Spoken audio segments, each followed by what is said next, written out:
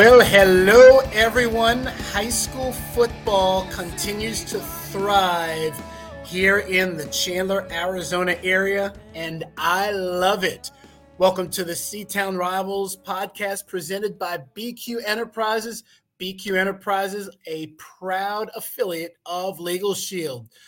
Well, each and every week, as I mentioned, we talk some serious high school football in the Chandler area. We cover 8 teams, and I get to talk high school football with 2 of my good buddies. And the first one I'll bring on is, I always like to say, he is a man of mystery. Yeah, he's different, but he's different in a good way, and that is none other than Chilly. You guys have gotten to know and love Chilly as always. And then there's the man who started it all, and despite his location, he is still the backbone of Arizona varsity that Seton Rivals is a proud partner with, and that'll be Ralph Amsden. There's Ralph Amsden, and hey, fellas, always good to chop it up with you guys. As the slogan says, Seton Rivals podcast with your 3 favorites. We've been a fan favorite of each other, and little by little, we're starting to become fan favorites of the people in the community. The teams were 5 wins and 3 losses this week, but before we get to that, I'd like to just find out one positive, interesting thing that has happened to you guys. I'll say for myself, I'm not in Chandler right now. I'm actually way on the west side of the valley. I'm in Goodyear. I've been here for a week, and I've been golfing it up and just doing everything. I've golfed 4 times since I've seen you last, but I'll be back in Chandler later on tonight. Man, that's big. Well, shoot, I finally went to a college football game. I went to the ASU game, so I feel like that's a positive. Folks, this is what I'm going to say about me and Chilly. Once again, we're in the same place, same time, but of course, he does not acknowledge me. But that's why he's a man of mystery. Yes, I'll be at every ASU game this year, but Chilly, I'll ask you your thoughts about the Sun Devils. They looked good in like the worst way. They seemed a little bit sloppy. The offense seemed like it couldn't figure things out exactly in the first half. And right, ball control by the Rebels was big. Yeah, and the defense was a little bit shaky to start out, but I mean, they seemed to figure it out for the second half. So I guess all's well, because second half is when you win ball games, I guess. That's so true.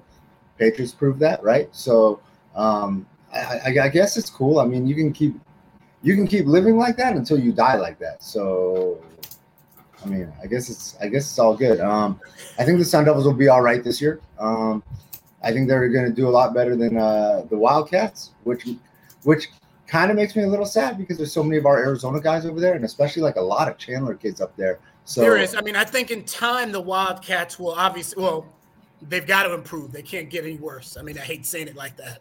No, 100%. So I think things will be better. But yeah, no, I finally made it out to a college football game, which was cool because I did not go to one last year. So sounds like a plan, Mr. Ralph. Man, I haven't been doing much. I got sick last week. Thought I might have COVID, and it turns out that because of the time difference, to kind of get myself ready for bed, I'll go swim a few laps at 1 a.m. till about 2 a.m, and then I'll go right to bed. And swimming before bed without like letting your ears dry out and stuff like that is stupid and can give you massive sinus infections. So I've been having migraines and been pretty miserable for the last few days. I'm starting to feel better.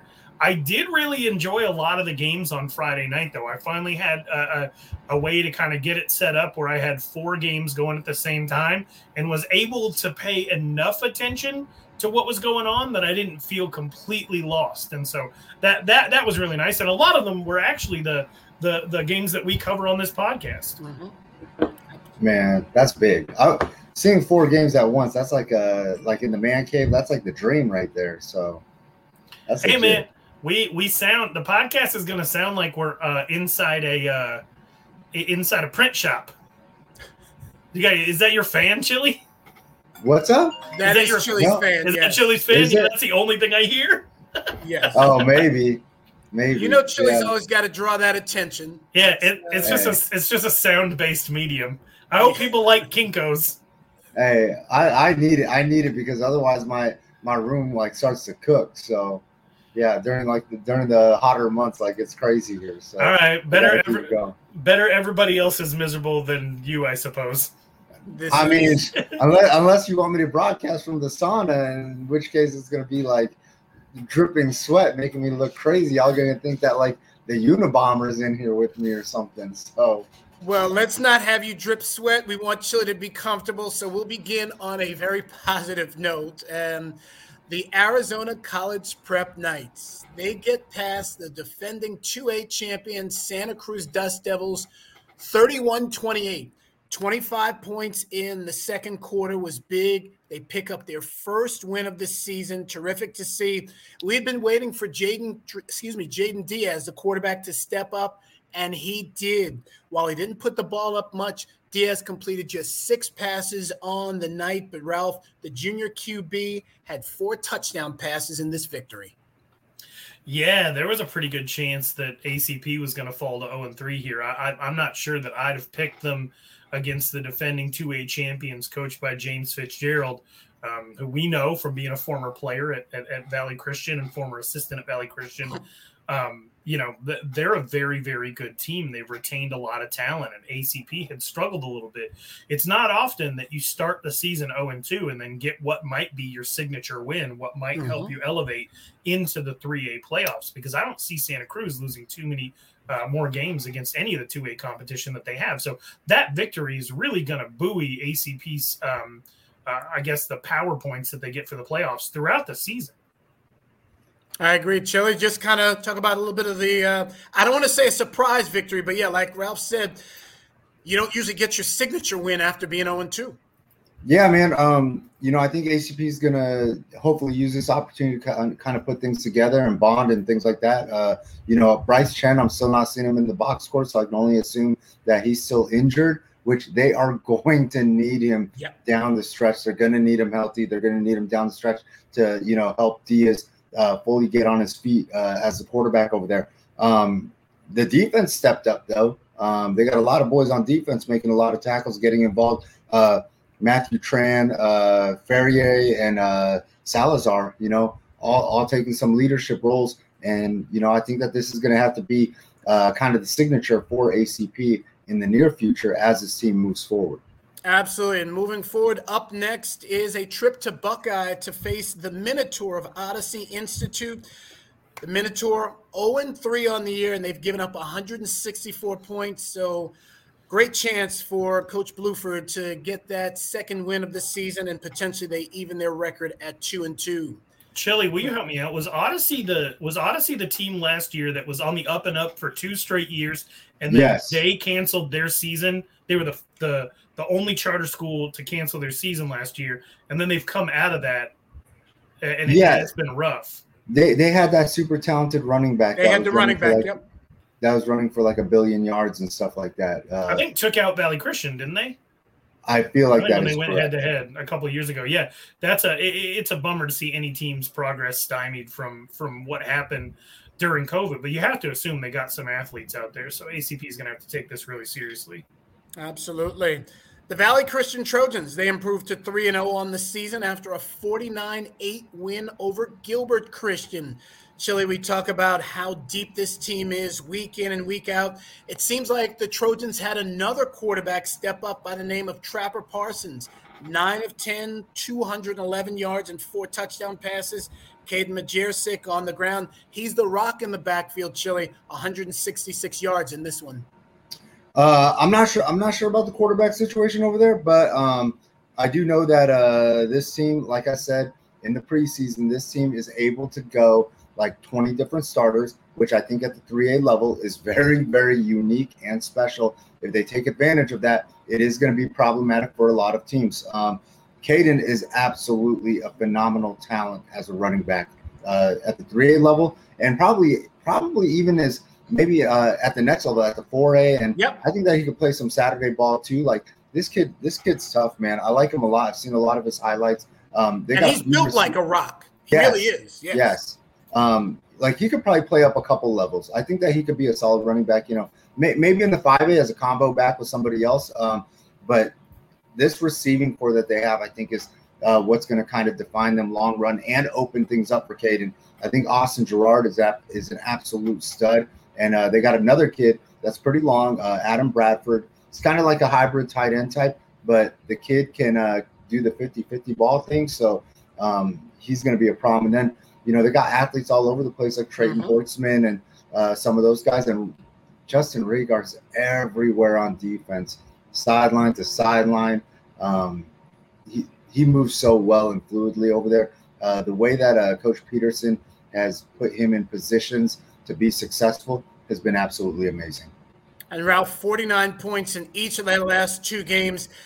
I don't want to say that's unlike VC teams of the past, but this is just great progress. I mean, Peterson's getting it done, and like we've been saying, just the amount of athletes now, we're not having to see guys on both sides of the ball. These guys can specialize on doing their thing. Yeah, and it's also helpful if you're gonna beat up on a team like Gilbert Christian, who there might have been some people who thought that maybe these two teams are a little bit more evenly yoked. But if you're going to beat up on a team like Gilbert Christian, then by halftime you're going to get to play some of your sophomores and juniors, and that's really, really helpful for your future. That's what good teams do that are good over time, is they find a way to get their backups into the game because they've built a lead with their starters, and that's what Valley Christian's doing right now. It definitely makes me laugh that the first thing that I did on Saturday morning was check to see if Valley Christian's stats had been input and if Justin Rager went a 3rd straight game with an interception. And lo and behold, I'm disappointed to find out that all he did was get 18 tackles. 18 of them boys. That's a lot. This team is doing it on both sides of the ball. This might be the best VC team that we've had since we've been doing this podcast. I mean, certainly. Time will tell. I know they went to the semis a couple years ago under I forget the coach who went back to Michigan, but this is a nice team, and they have not missed a beat. So we'll see. Kirk Sundberg. Right? Yeah. Yes, and now we'll see how long they can go. And tough test next week. They've got 4A Northwest Christian coming to town. The Crusaders are 1-1. Speaking of 4A, the Seton Catholic Sentinels, they fall to Deer Valley 47-35 at home. Ralph, this Skyhawks team, they meant business offensively. They certainly did. Rudy Gonzalez, 378 yards in the air, 7 touchdown passes. He was working with his wide receivers very, very well. Tough one for the red and gold. Yeah, Seton Catholic. I talked to a couple of people after this game, interviewed Mikey Castro, who we'll have on here in a second. And one of the things that they said is that the game was really close at the end, and they turned the ball over in the red zone. So it might look like a 12-point Deer Valley win, but the truth of the matter is that was points that they donated to the cause. So everybody involved with Seton Catholic right now feels like they stole defeat from the jaws of victory, and hopefully that fuels them moving forward, because their schedule, with the way that some things are unfolding this year, actually looks really tough, and it's nice to know that they've got some of the athletes that are going to be able to keep them in some of these games, give them a chance to win. I'm a little worried. I think that losing a game like this could be tough down the stretch for Seton.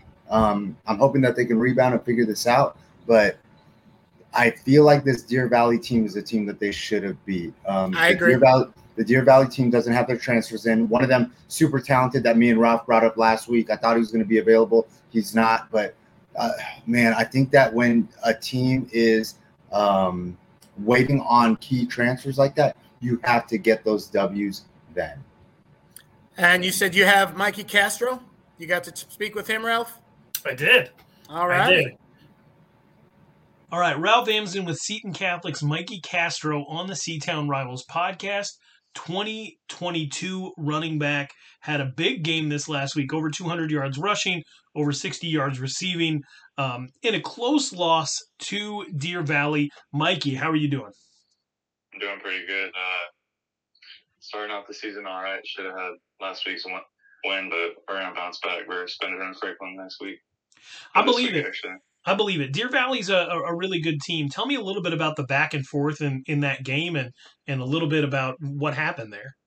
Yeah, we had no energy in the first half, almost similar to the first game of the season, but being down 20-0 and getting a turnover in the red zone is never going to be good for you in a football game. Now, this season, I'm not sure what the expectations were for Seton Catholic. Last year was so strange. I believe didn't you have to sit a few games last year? Yeah, last year it was different for everybody. COVID did not help, and me missing those first 4 games and then a 5th game on top of it because of a canceled COVID game. This year we just changed mentalities and everything. So tell me a little bit about the team this year, because I knew, obviously, Chilly and I, we saw you play when you were a sophomore. You broke about 12 tackles on a kick return, and we were like, all right, we got to watch for this kid for sure. But heading into this year, it seems to be you've got a couple of really, really good players on the offense. Walk me through what Seton Catholic's offense is bringing to the table this year. So there's me at tailback.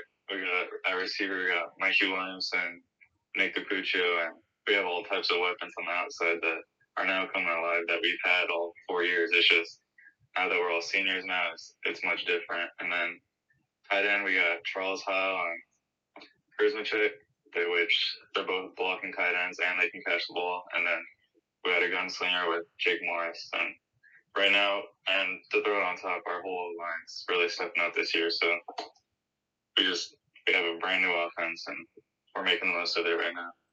Well, they're obviously creating holes for you. Give some love to some of that offensive line that's been blocking for you. Yeah, for sure. Out of all 4 years, this might be one of the best lines we've had. So got to give it to them. Seton Catholic's an interesting situation because it's a smaller school. I grew up in the neighborhood, so I'm very familiar with it. Where you get kind of intimately familiar with your classmates. Everybody grows up together. You watch everybody get better over time. How satisfying is it to kind of get to that point where you're finally a senior, you're finally the top dog, you see the work that everybody put in, and you get to go out on the field and show out? Yeah, for sure. As a freshman team, we went, I think, 1-7. We were just not good, and now to finally grow up, we've grown together. We've definitely changed over these 4 years, and this year we're making the most of it, like I said, and we're all grown now, so it's time to step it up now. Now, defensively, I know that things started out really, really great against Bradshaw Mountain, and then obviously you said, turnover in the red zone, defense maybe stayed on the field a little bit too long against Deer Valley. Who are some of the players that are making a difference on the defensive side of the ball for you? Middle linebacker, we have Tony Steinkamp, who he's been playing D tackle, and we finally moved him out to middle linebacker, and he's making a huge difference. We're actually missing a couple. We have Matt Rasso and Michael Costa who are out for the year, and we just put next man up, so we're stepping up all around. David Osana at safety, and Gio Brown. We're all stepping up this year. Now, probably one of the favorite athletes in the history of our podcast, we've been doing it for 9 years, was actually a player that you're very similar to that also played for Seton Catholic. Have you ever heard of Antonio Campanella? I heard. Yes, I have. So I've been listening to your guys' podcast, and I hear you guys talking about him, but I haven't heard anything about him before you guys brought him up. Okay, so definitely he was one of the toughest players that we've ever seen, and a lot like you, a threat as a receiver out of the backfield, somebody that can go between the tackles or bounce it to the outside. We're going to have to find a way to get the two of you in touch, because the reason that we bring him up so often, I feel like, besides him just being one of the toughest competitors that we ever covered, is sometimes it feels like he's back. When we watch you play, who would you compare your game to? Who do you watch and you say, yeah, I see a little bit of myself there? I've seen some of Antonio's highlights. I like what he brings, but more in the professional level, I like what Christian McCaffrey brings. He's versatile all over the field, and just try to compare my game to him a little bit. Now, he brings that confidence. Not a lot of people realize that Christian McCaffrey, not only does he walk the walk, but he talks a little bit too. Do you get into that on the field at all? Do you jaw a little bit back and forth? I like it a little bit, but I try to stay focused on the field. Others might say different, but well, speaking of staying focused on the field, when you look at the upcoming schedule, and I know that it's always next game up, but what are a couple of the games on the schedule that you got kind of excited about when it first came out? Casa Grande is definitely one of them. I believe his name's Angel Flores. He's got a couple offers under his belt. I'm just because I'm definitely going to be playing corner that game. I know for a fact. So I think we're going to be prepared, and it's going to be a good game. That's fantastic. That's another one of my favorite teams to watch. And their coach, Jake Barrow, is actually a Seton Catholic alum. I didn't know if you knew that. I did not know that. Yes. It's going to be a better game now. A little bit of a homecoming for him for sure. Well, man, I really appreciate your time. Is there anybody else you wanna give a shout out to on the show before you go? Just family, friends, and anybody else watching or listening. So that would be it. Right on, man. Well, I highly recommend, if you haven't had the opportunity to watch Seton Catholic, you live out in Chandler, buy a ticket on a Friday night. Watch the show. It's the resurgence of the team that Brett Quintyne used to nickname the Machine. Mikey Castro, we're all a big fan of yours at the podcast. We look forward to you having a huge year for the Sentinels. Thank you, Ralph. Appreciate you. Great job with the interview, Ralph, especially with the comparisons of him with Antonio Campanella. Certainly spot on. Campanella is one of our favorite kids to cover, and yes, they certainly emulate one another. But talking about Seton as a team, yeah, this team has, I'm going to say, kind of an uphill battle. I mean, yes, he's certainly looking forward to taking on Casa Grande. Unfortunately, I'd probably say your Valley game was probably a game that we were, I think collectively, the three of us thought that it was advantage Sentinels since they had played a game before, and it was Deer Valley's opener. So we'll see how it moves forward. But Mikey Castro is certainly one of the better ones we've covered. Yeah, definitely. And he wanted to make sure, he sent me a message and said he forgot to mention fullback Patrick McNally. He's done a lot and stepped up for Seton. And so please bring him up on the podcast. So I'm making sure to do that for Mikey. Hey, Chilly, any last words about Mikey Castro? Absolutely love him as a player. Love the comparisons, both of them. The comparison to Campanella. I think that Mikey's a little bit better of a pass catcher than Campanella was, because I don't think Campanella really got those opportunities because they'd be on the field for like 3 plays. He'd run one, Zach would run one, and then he'd throw one to Walter, and it'd be a touchdown some way, shape, or form. That combination would always get a score. But this might be, and this will be to Mikey's credit, at the end of the season when the stats come out, this might be one of the toughest Seton schedules I've ever seen. Mm-hmm. Casa Grande, Glendale, Mesquite, ALA Queen Creek, a Marcos team that's getting better weekly, and then St. Mary's also. Coach Lucero from Desert Edge went over there. This is not going to be like that Mountain Point schedule from like 2013-14 whenever they won that state championship. This is a quality for a schedule. No cupcakes here, no hostess, no sprinkles. Mikey's going to have to work a lot, and he's going to get some great film because of the competition on this schedule. And who do they got next? Because and they'll head over to Queen Creek on Friday, and they'll face a 2-0 Ben Franklin Chargers team. So which has that offense that will lull you to sleep. Like absolutely, you know what I mean? And they just a lot of ball control with the Chargers. They just beat the snot out of Coolidge too, which is a big wake up call for everybody in the state.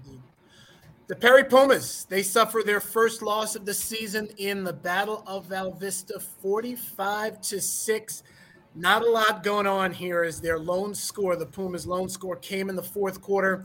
Chilly, the one thing that does seem consistent over there is the determination of the Pumas quarterback, Colter Brown, with both his arms and legs. Hey, Brown looked good, but I am absolutely loving Aiden Herring and the job that some of these guys are doing on defense. Cy Hatch, Aiden Herring. I think that these two are studs. I just watched Aiden Herring's film. My man's figuring out ways to get into the backfield. But Brown is trying to do everything that the quarterback position is asked of over at Perry year in and year out. Dane White tried it last year. It just becomes a struggle because of what Ralph always says. Historically, Perry struggles on defense, and it almost becomes asking too much of a quarterback to try to, make this thing work. It's a struggle. It's hard. Ralph, the one thing I got to ask you, and we've I hate saying poked fun of this over the years with when Perry would have a big lead and then other teams would score. Oh, well, you guys scored against our backups and that sort of thing. You figure Basha was up, if I'm correct, 45-0, and Perry scored the late touchdown. Was that against Basha's starters or was that against Basha's B team, so to speak? Well, they got up quick, and then Basha's offense actually struggled quite a bit in the second half, deep in Perry territory. Okay. So this game could have probably been 60-0 at one point had Basha not let off the gas. And I'm not sure, but I you guys think that I said that Perry would start 4-0. I said they had a good chance to score 0 in all 4 quarters. I think you guys misheard me. And man, it was bad. I watched this whole game. Basha's defensive line, they made sure that this was never a game. Never a game. I know there's that sophomore that Cody really likes, and so I kept an eye on him this game, and he was incredible. They're just the defense was fantastic. Didn't really let Perry do anything that they wanted to do, and then they were able to capitalize on stuff like Perry having a 1-yard punt and things like that. It was not close, and I feel bad because I reached out to Brock Purdy and I had him send a message out to everybody that said that Perry runs Val Vista, and then not only did Perry get run right off Val Vista, but Iowa State lost this weekend too, and I was like, oh my goodness, like it's just it keeps getting worse. So I'm getting some criticism now for maybe not having Basha as a top 10 team in the state. I think they're just outside it. I think they're very, very close. There's no disrespect to Basha at all. They could have done – I think they'll tell you this, that they could have done even better than they did against Perry. I think they'd like to have some of those offensive possessions back in the second half. But that we witnessed a murder for sure. I can't believe I watched the whole thing. And we'll talk about the Bears in a second. For Perry, they've got a tough task as they head over to Mountain Point to face a 2-0 Pride team that is they're rolling. The Basha Bears. Chilly, you like to talk. 60 uninterrupted seconds of your Bears rant starting now. We are seeing the future right now. This Basha team is going to be a problem. It is all the way disrespectful if you do not have this team in the top 10 and if you did not have them in the top 10 to start the season. This team has one of the best defenses in the state right now, and they're young. All these guys are going to be back next year, so we're going to have to live with this for another year. 365 more days. Actually, it's going to be more like 730 or whatever 2 times a year is. This is going to be absolutely ugly for the rest of the state. Everybody's on notice right now because Basha is just starting. And Day-Day, there was finally justice for Day-Day. My man got on the field, 9 healthy carries, 57 good yards, played some defense. We are just now seeing what is to come. This team will be in the open. Definitely, no, I certainly agree with that. And Ralph, your thoughts on Chris McDonald's very, very strong team? With Day-Day Buchanan in the fold and using Cole Luke on the offensive side of the ball, Cole Martin. Oh, Cole, yeah, that's it. Because that's the last time we had a Cole that was used on the offensive side of the ball to give the team a jolt. But using Cole Martin on the offside of the ball, Buchanan being back there, they're just a different team. The offensive line is aggressive. The defensive line is aggressive. This team has a lot of pride, and they play with a swagger that I don't think I've ever seen from Basha before. And they're tough. They're tough. Chris McDonald was able to come in and instill some of that toughness that it felt like Buskin never could. And then Gerald Todd maybe let off the gas on that a little bit and made it kind of more about finesse in the offense. It feels like they finally have developed some of that. I always used to say that sometimes the kids at Basha would remind me of the Cowboys that just wore the Bass Pro Shops hats, but didn't actually do any cowboy stuff. No ranching, no driving tractors, no driving trucks. They just wanted to look the part. Well, now we got some tough kids out in the Southeast Valley, and they're going to be a lot to contend with. They are very athletic, and they've got a special quarterback. So why not? Why not give them a chance to potentially make the open and make some noise in the city of Chandler as well? Absolutely, and I will definitely say for me in particular, living around the corner from the school and those kids being essentially in my neighborhood, I am very, very happy to see what's going on over there at 5990 South Val Vista. The Bears, they will host a 500 Brophy team on Friday night. The Casteel Colts.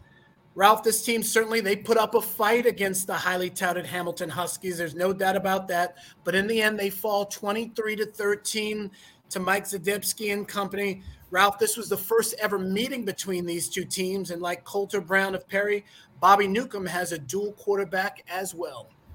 Yes, and Casteel looked really good. They played tough. They were physical, but then Hamilton introduced another level of physicality that was that I've seen some complaints about on this here internet. So that there were definitely some upset parents after this game.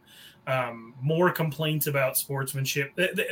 We're getting to the point where it's become kind of routine to get a lot of the same complaints about Hamilton after the games.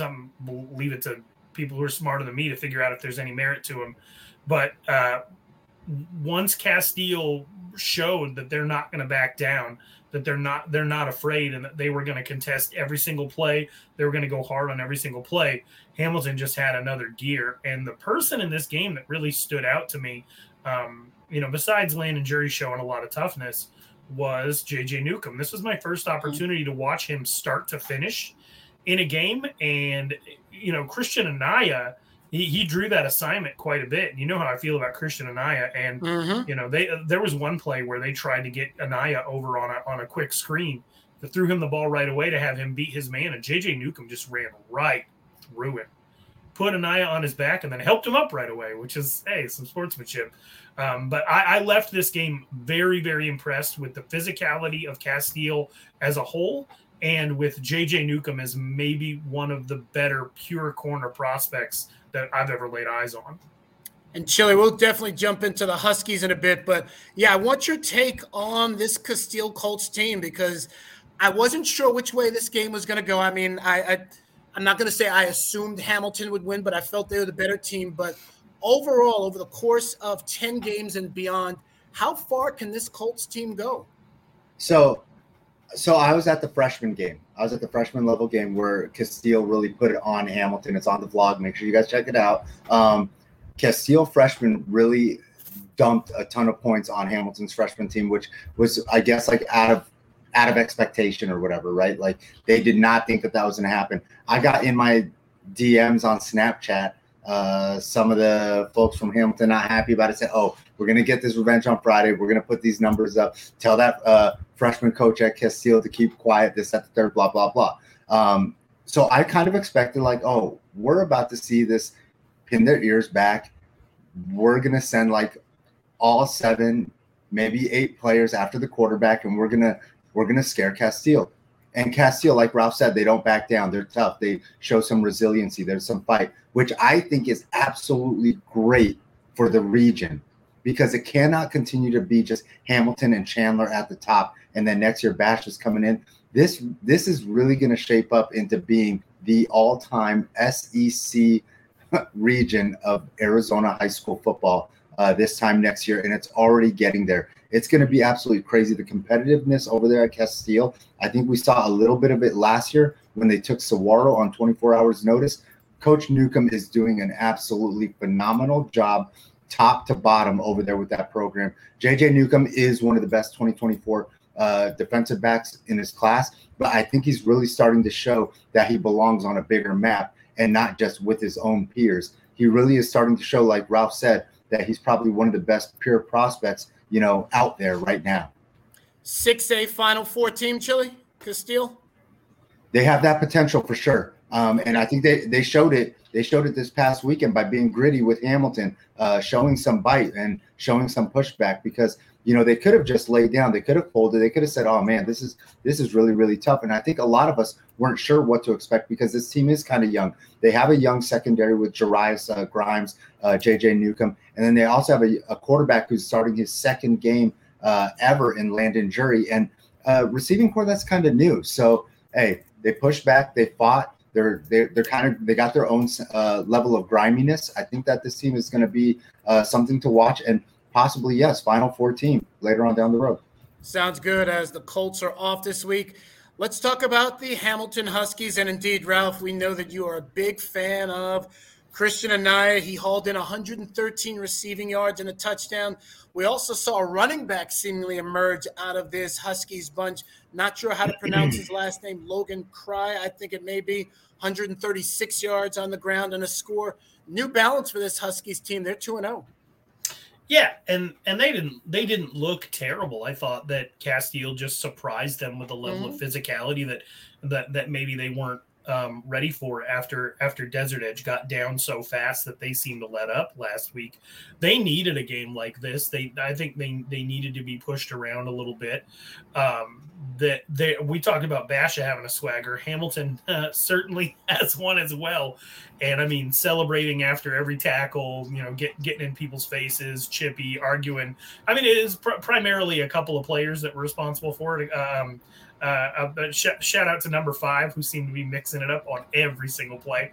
But I think that as long as Hamilton has the ability to keep their emotions working for good, and they don't get an officiating crew that is looking to dish out a bunch of flags to keep things from getting chippy in the first place, then I'm not sure that there's anybody that can match the level of energy and attitude that this Hamilton team brings.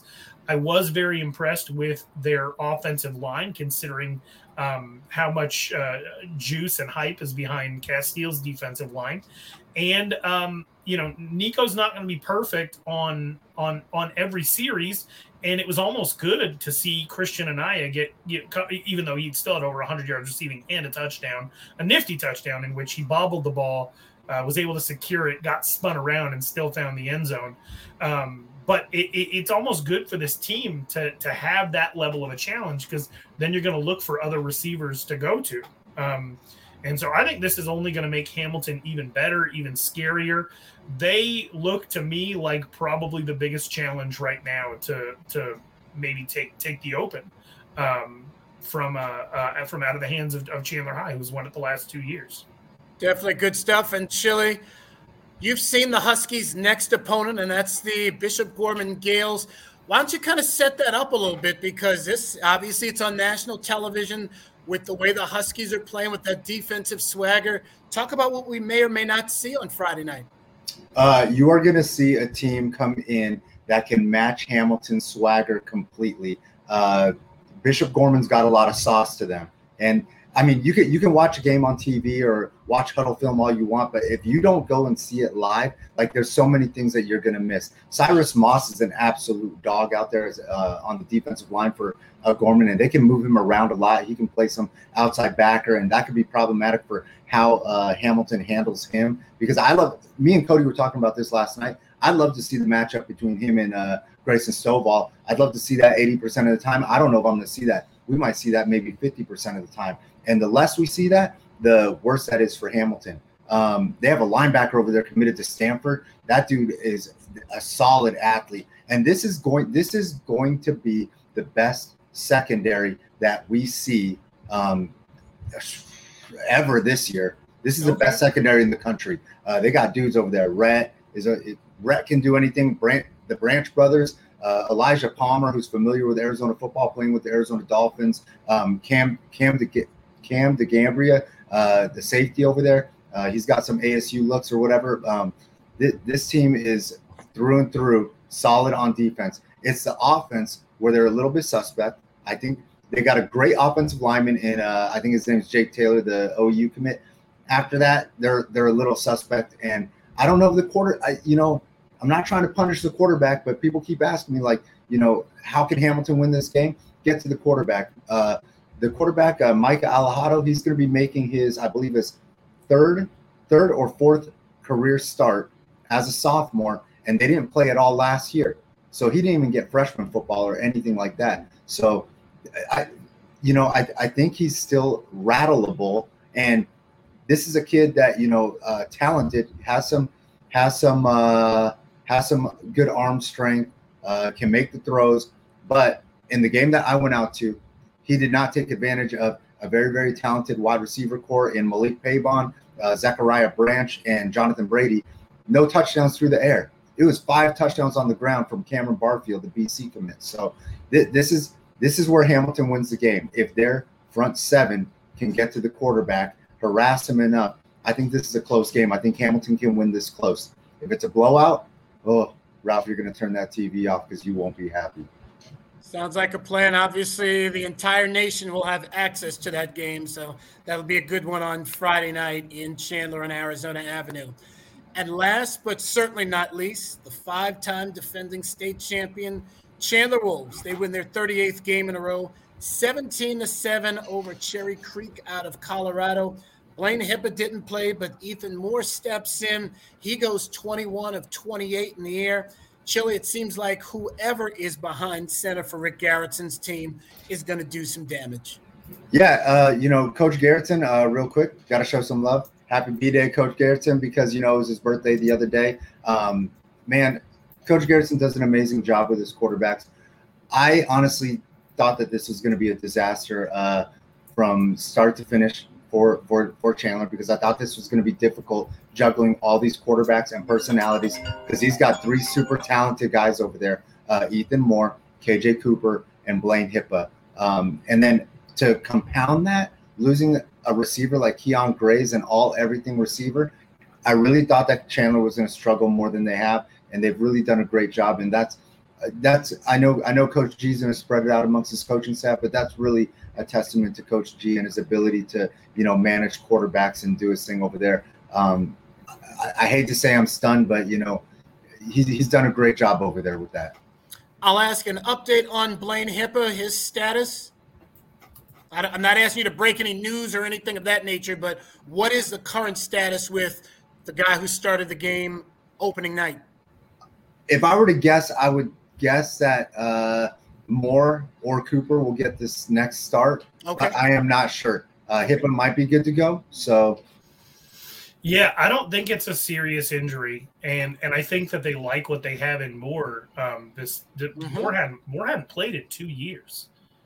Moore might not have ever had a varsity start before. His first ever varsity start might have actually been against Cherry Creek, which is wild to think about.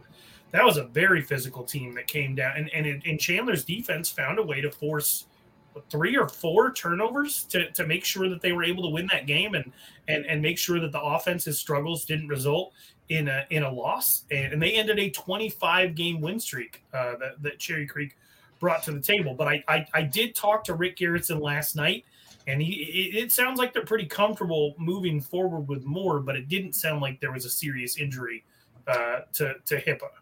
Good. Dude, that's interesting. Ralph, I think you might be right, because Moore started freshman somewhere else, and then he was at University City during the COVID year. Right, and he was definitely a backup as a sophomore. Then they didn't have a season last year, and that's why he's in Arizona. You might be right. Dang, that is crazy. That is absolutely insane. And he's a 3-star, so he's obviously done very well at like camps and stuff like that. He is very talented. This situation at quarterback for Chandler stuns me, and I'm always super surprised. And I don't know, man. I think somebody really needs to step up in that backfield. I've said it for a while now, whether it's going to be Khalil Valentine, Jeremiah Moore, or my guy Charles Ennis. One of those guys has to really make this move and solidify themselves as like the guy that's going to chase the big yardage in that backfield. I'd like it to be Jeremiah Moore, just in the sense that I've been able to follow him for a while. I mean, whoever steps up, that'd be awesome. But yeah, we certainly want to see that single guy kind of emerge, as we've seen for so many years. And speaking of emerging for so many years, Ralph, I'd love for you to just kind of go back in history and bring us up to speed with the quarterbacks of Chandler that we've seen. I mean, I think this is a perfect year to almost kind of reminisce about that, because we've got 3 big-time QBs for Chandler right now. But let's swing it back to, I'll even say before I got here, obviously the first QB that I remember is Darryl Garrettson. Chilly, yeah, go ahead. Hey, Ralph, I want to ask you, because you probably know the answer to this. And meanwhile, I'm in the middle of a question asking Ralph to do something. Well, I have to expand on what you're asking, because I've been waiting I haven't even Ralph. finished the question. I know you haven't, so I'm not going to let you. So I got to know, is this the first time in like 15 years that a Chandler quarterback is starting that hasn't come through the system? Well, I'm even going to say, Ralph, before you answer that question, you answer my question. Meaning, let's go back to even before I got here, which was 2012 with Garrettson, 2010, 2011. Bring us through Brett Hundley's year and then all the way up to now, and almost like a little mini update of what they've achieved, that sort of thing. Well, I think that Chilly might be right, because when I'm trying to think back on the situation at quarterback for Chandler, we had, you want to go back 20 years, we had my quarterback who went on to play minor league baseball within the Colorado Rockies system, Dallas Bates. He was only 5'7", but he had a heck of an arm. Before him, we had a quarterback, Justin Wilson, who was actually deaf, which was one of the coolest things in the entire. And I believe anytime I go to a Chandler game, he's there. So I think he actually is affiliated with the school in working security or something like that. After that, I kind of lost touch, but before Brett Hundley came in into the situation, and I want to say, Chilly, correct me if I'm wrong here, but didn't Kyle Hess get some run after Brett Hundley? He's the current quarterbacks coach out at Santan Charter under Kerry Taylor. I want to say he might have come before Garrettson. Or something. Okay, because that's a name I know, but I didn't realize he was a QB, Kyle Hess. Okay.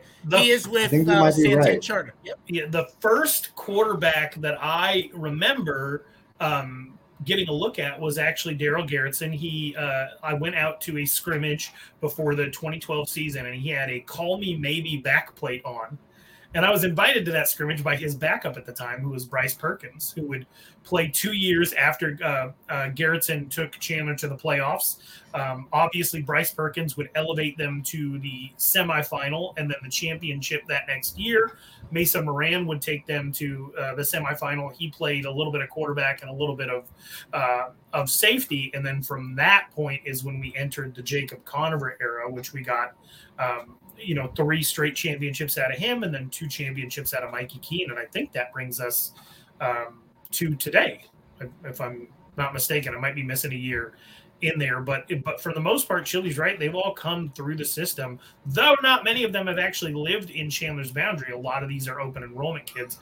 The Perkins family, I believe, lived right next to Higley High School and drove both Paul Perkins, who went on to play running back at UCLA in the NFL, as well as Bryce, who is now on the 53-man roster for the Los Angeles Rams, brought them into the district from freshman year forward, if I'm remembering correctly. And so, yeah, I mean, it's been a system that has been churning out quarterbacks since the Brett Hundley years, but this might be the first time that they don't have quarterbacks who came up through the freshman system.